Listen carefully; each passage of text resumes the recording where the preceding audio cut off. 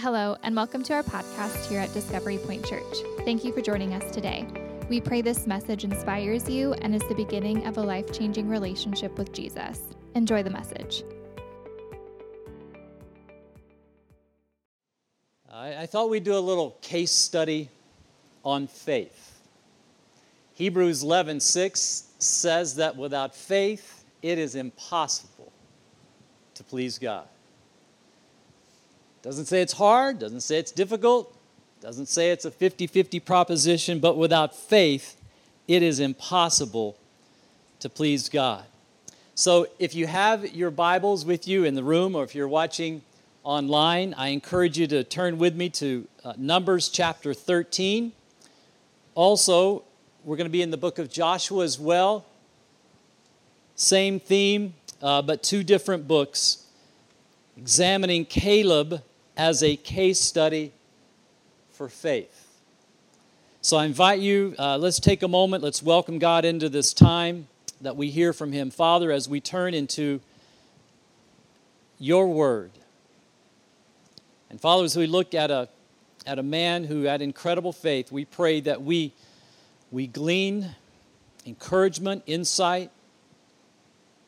Father, that as we look at his life and we examine our life in relationship to you, that you will strengthen our own faith. And Lord, we want to be people of faith and trust, and sometimes that's difficult. But Father, we're asking you to give us greater faith.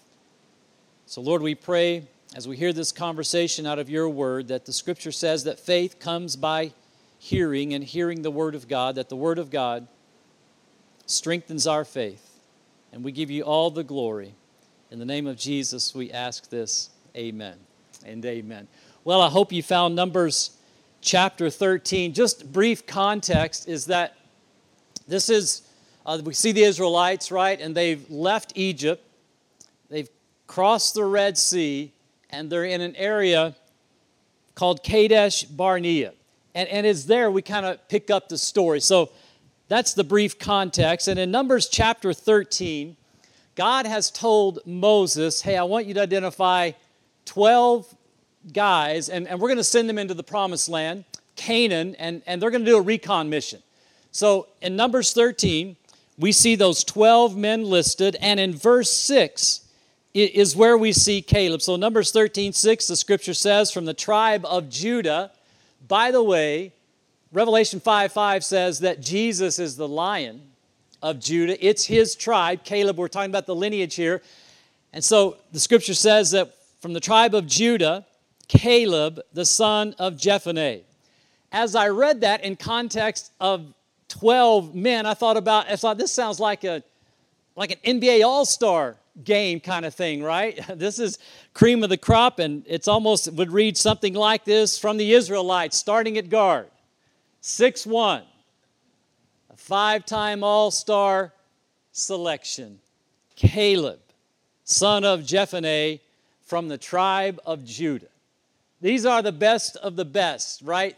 So think of these 12 guys as almost like almost like a SEAL team type of team. These are the cream of the crop, right? And so they are told that they have a recon mission.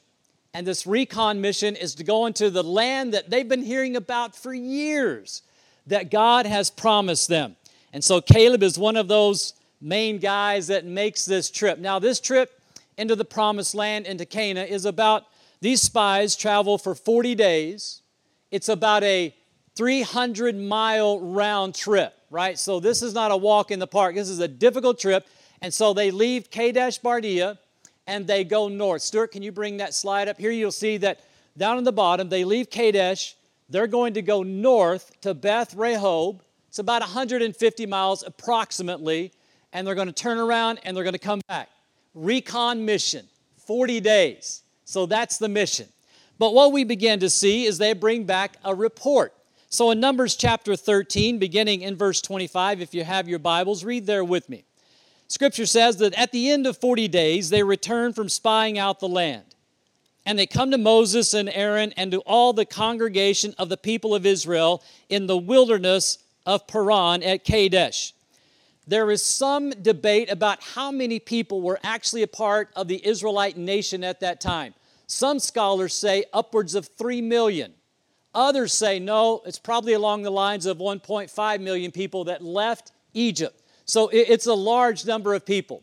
They return back, and they're before the people, and they're going to give this report. So they brought back word to them and all the congregation, and they showed them the fruit of the land, right? They began with the fruit. Let's begin with the good stuff. Look at verse 27.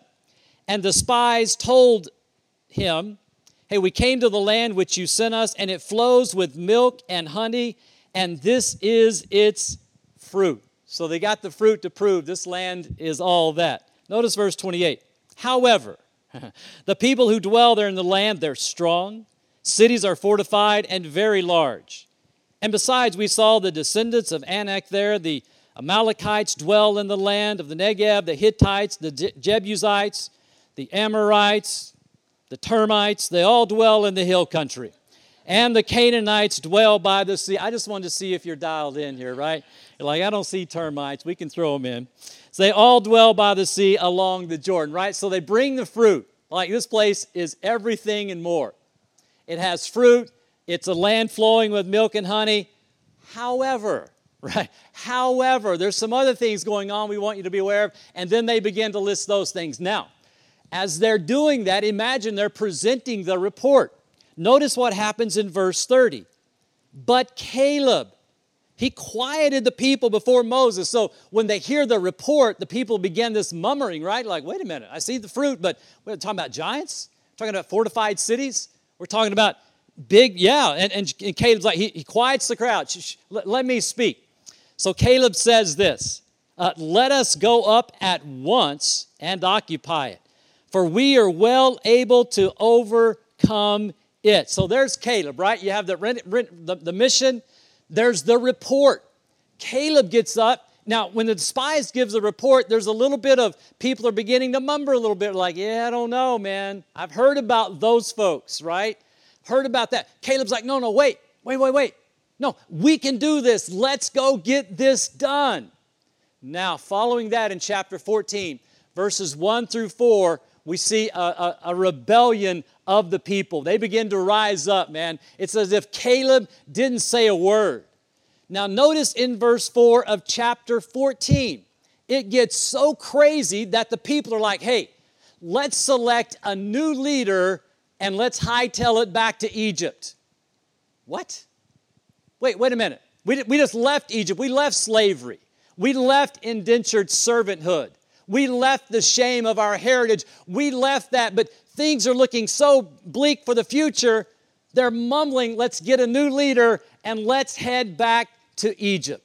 It is in that context that we see Caleb's faith rising up. What is his response to this? Just 3 things I want to point out from the passage. Number 1 is that Caleb had what I would call a perceptive faith. A perceptive faith. So, for example, in chapter 14, I'm going to read verses 5 through 9.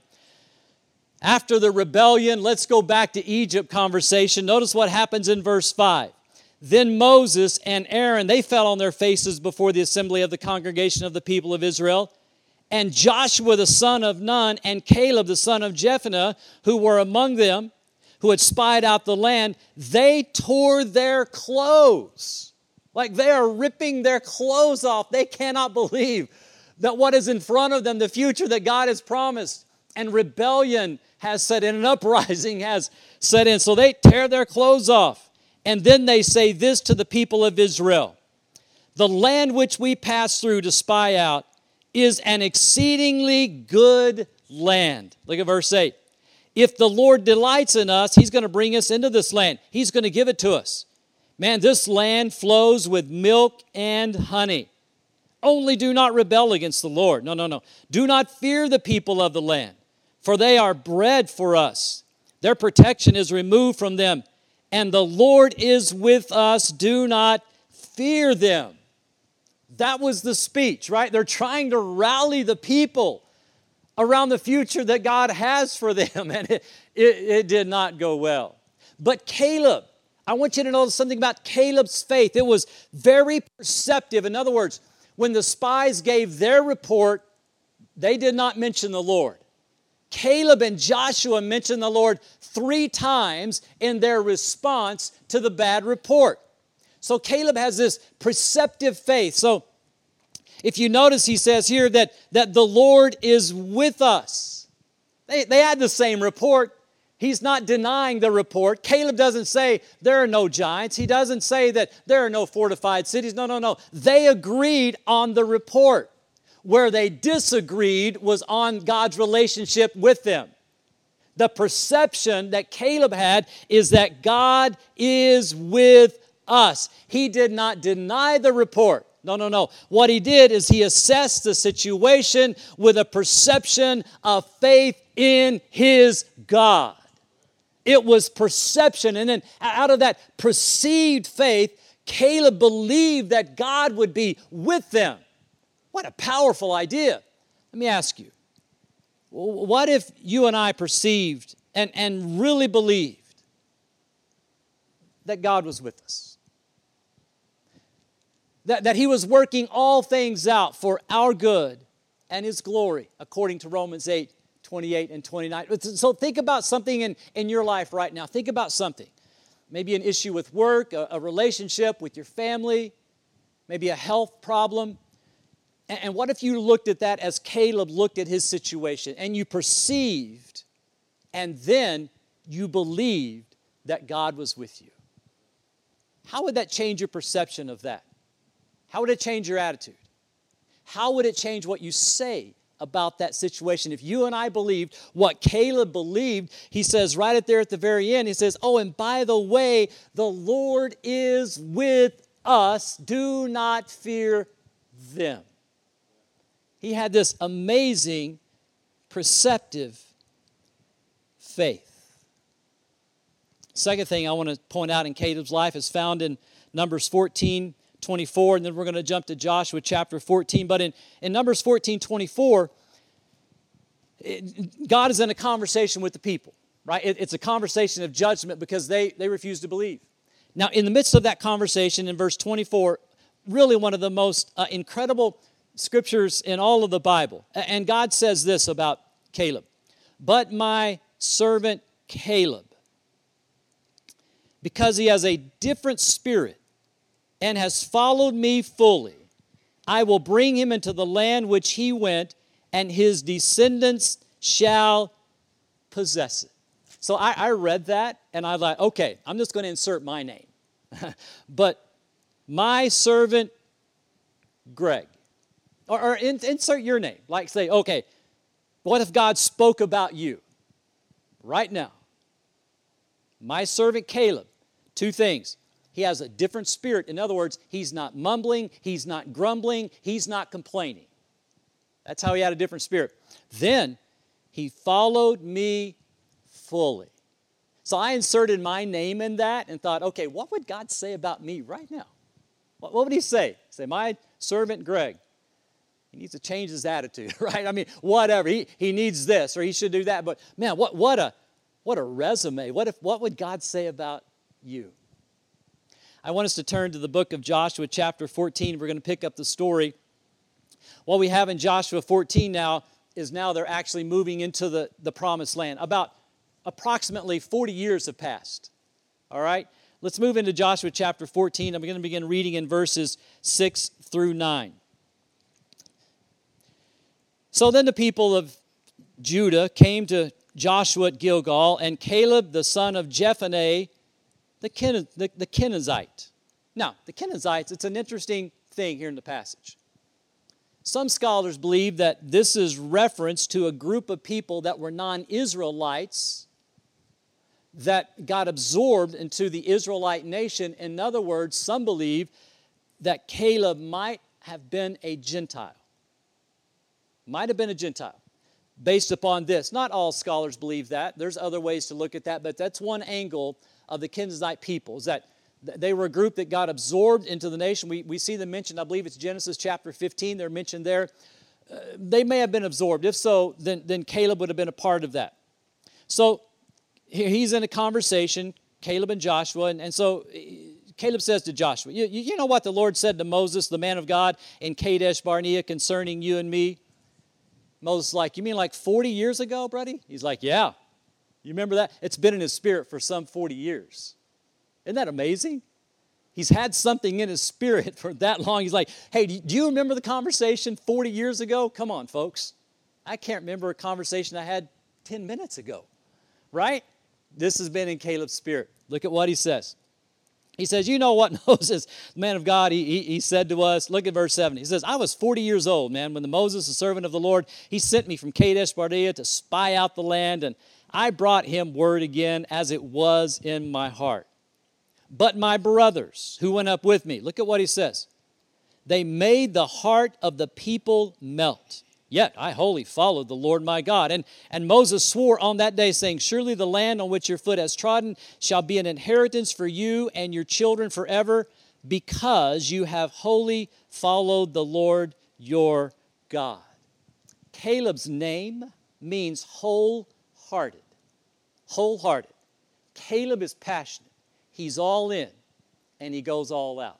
His name, referenced 4 times in these passages, means wholehearted, passionate faith. Now, passionate faith, whoa. I don't mean passionate faith, kind of a shallow emotional, right? That's not what I mean. I don't mean at the Cardinals game, you show up in a little something like this, right? Now, this could be some people from Discovery Point. I have a hunch it is, and I think I know who it is. They may be in the back of the room tonight. But we're like, oh, that's a passionate fan. No. Those aren't passionate fans. It's called a fan because it's called a fanatic, right? That's a fanatic. It's fun. It's lighthearted. It's cool. That's not passion, according to the Scriptures. According to the Scriptures, Jesus going to the cross is passion. That's why it's called the passion of Christ. Passion means suffering. So when I mention passion, I'm talking about a man who has a shallow emotion of excitement in the moment, probably to some degree. I think Caleb is that guy. But it goes deeper than that.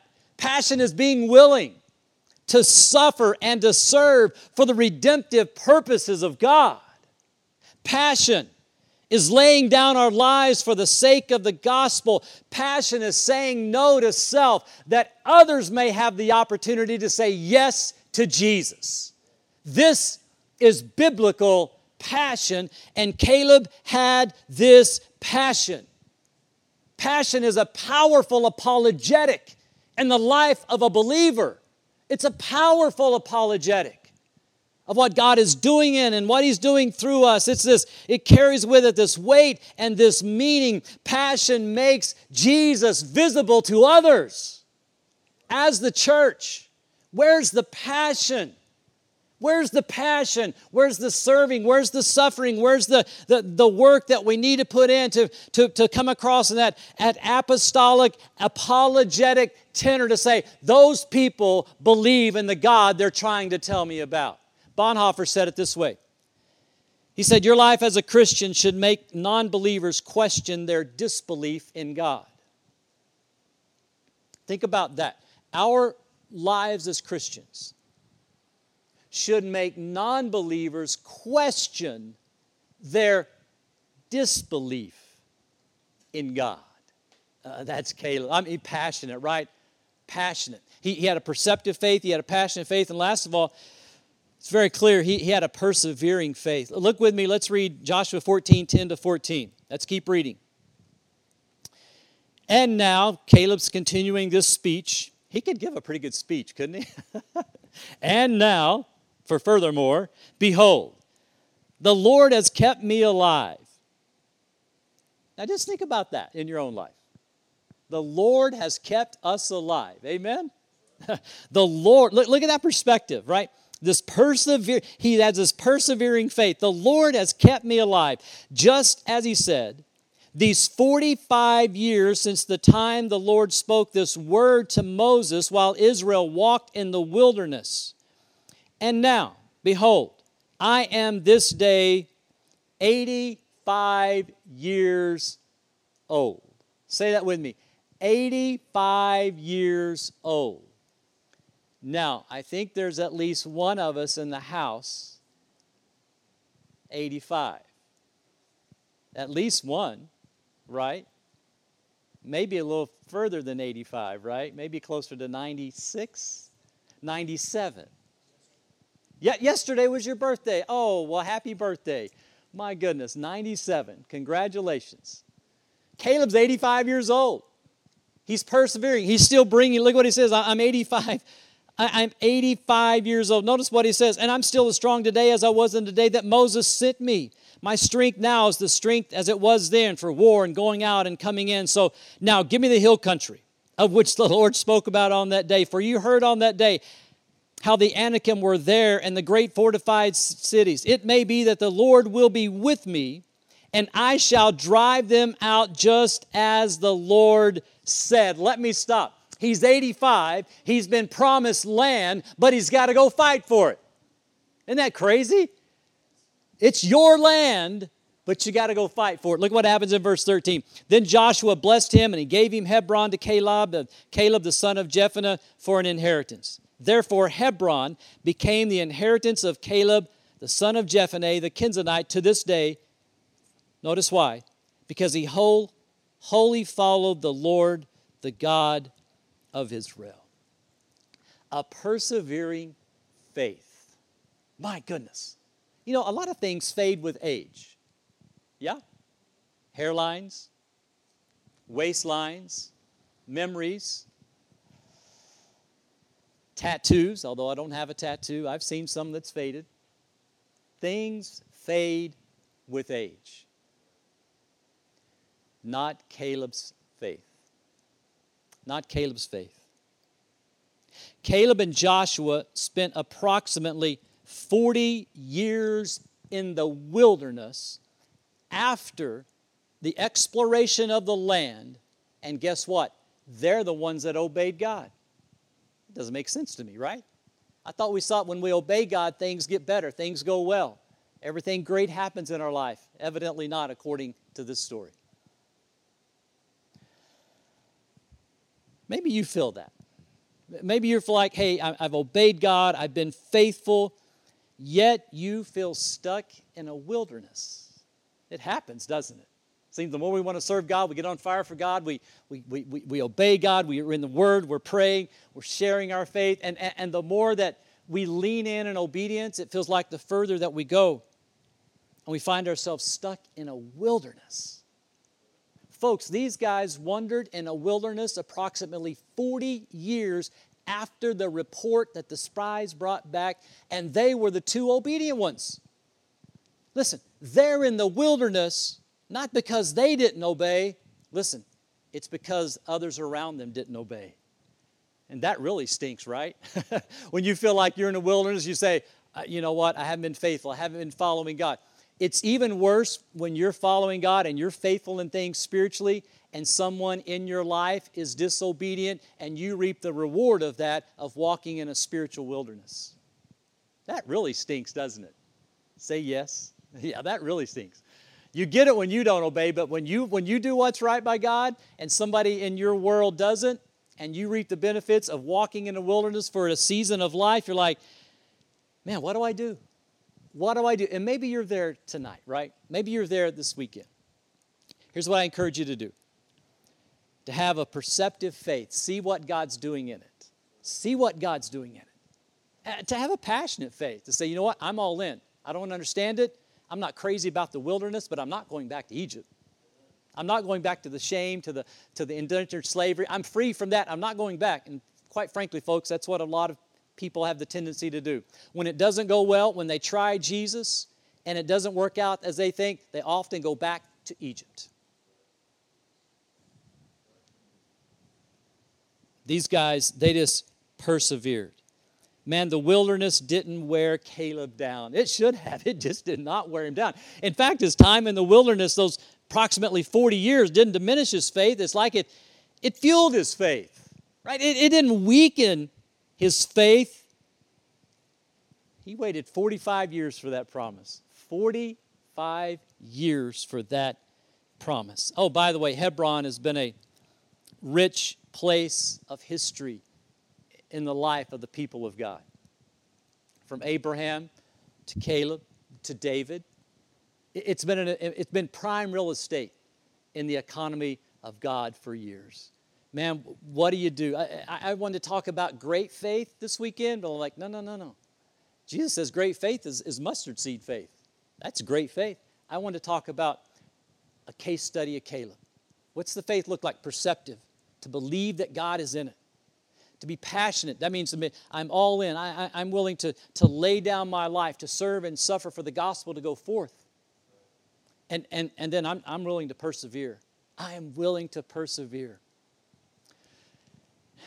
Adoniram Judson and his wife were considered the first couple to kind of be commissioned globally in an international context as missionaries. Considered the first, if not early on. Adoniram Judson and his wife arrived in Burma, and for the first 12 years, not one convert. Not one. It got so bad that the sending agency in the United States wrote him a letter. Said, you think you should come home? Doesn't sound like it's going too well. And then in the same letter, they asked this question. They're like, hey, what's the future look like for Burma? What's the prospects of the future for Burma? Judson wrote back and said this: the future is as bright as the promises of God. Judson spent approximately an additional 28 years in Burma, a grueling additional 28 years. He served there for about 40 years.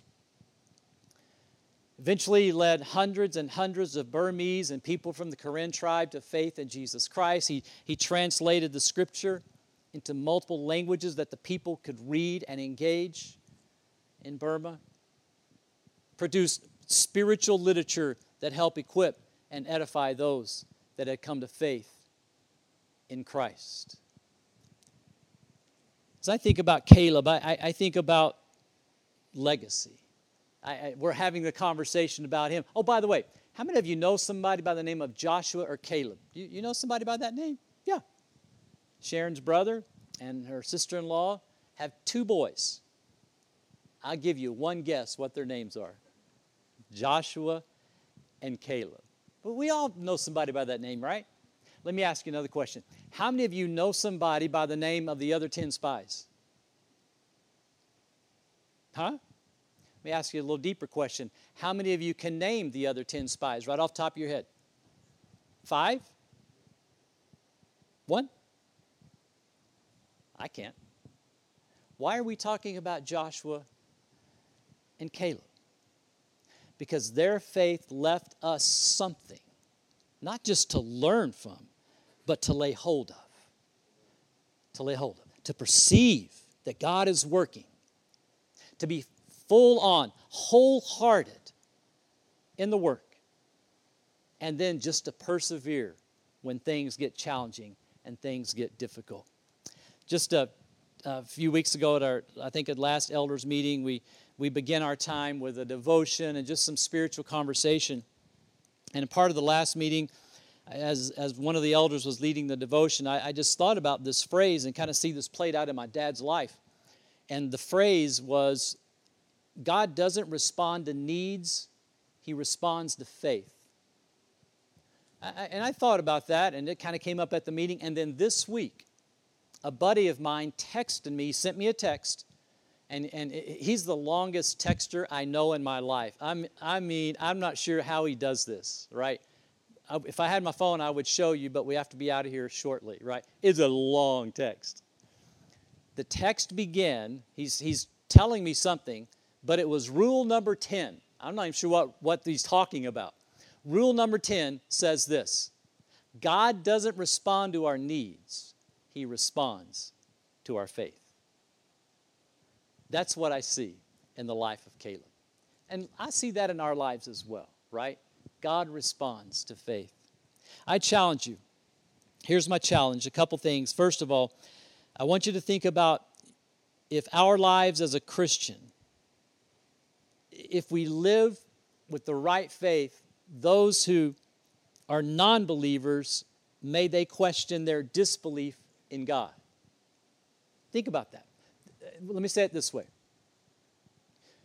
May the people in our lives who know us but don't know Jesus come to know Jesus because they know us. Same idea. Second of all, here's my challenge.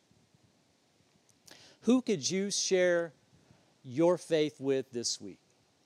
I mean, just a verbal witness. Say something like this to somebody, hey, just want you to know God loves you. Or, I just want you to know I'm praying for you. Think about if we all did that, right? If we just said a simple witness. Say, hey, just want you to know, man, God loves you. I just want you to know I'm going to pray for you. And just a simple witness, just pray, care, and share.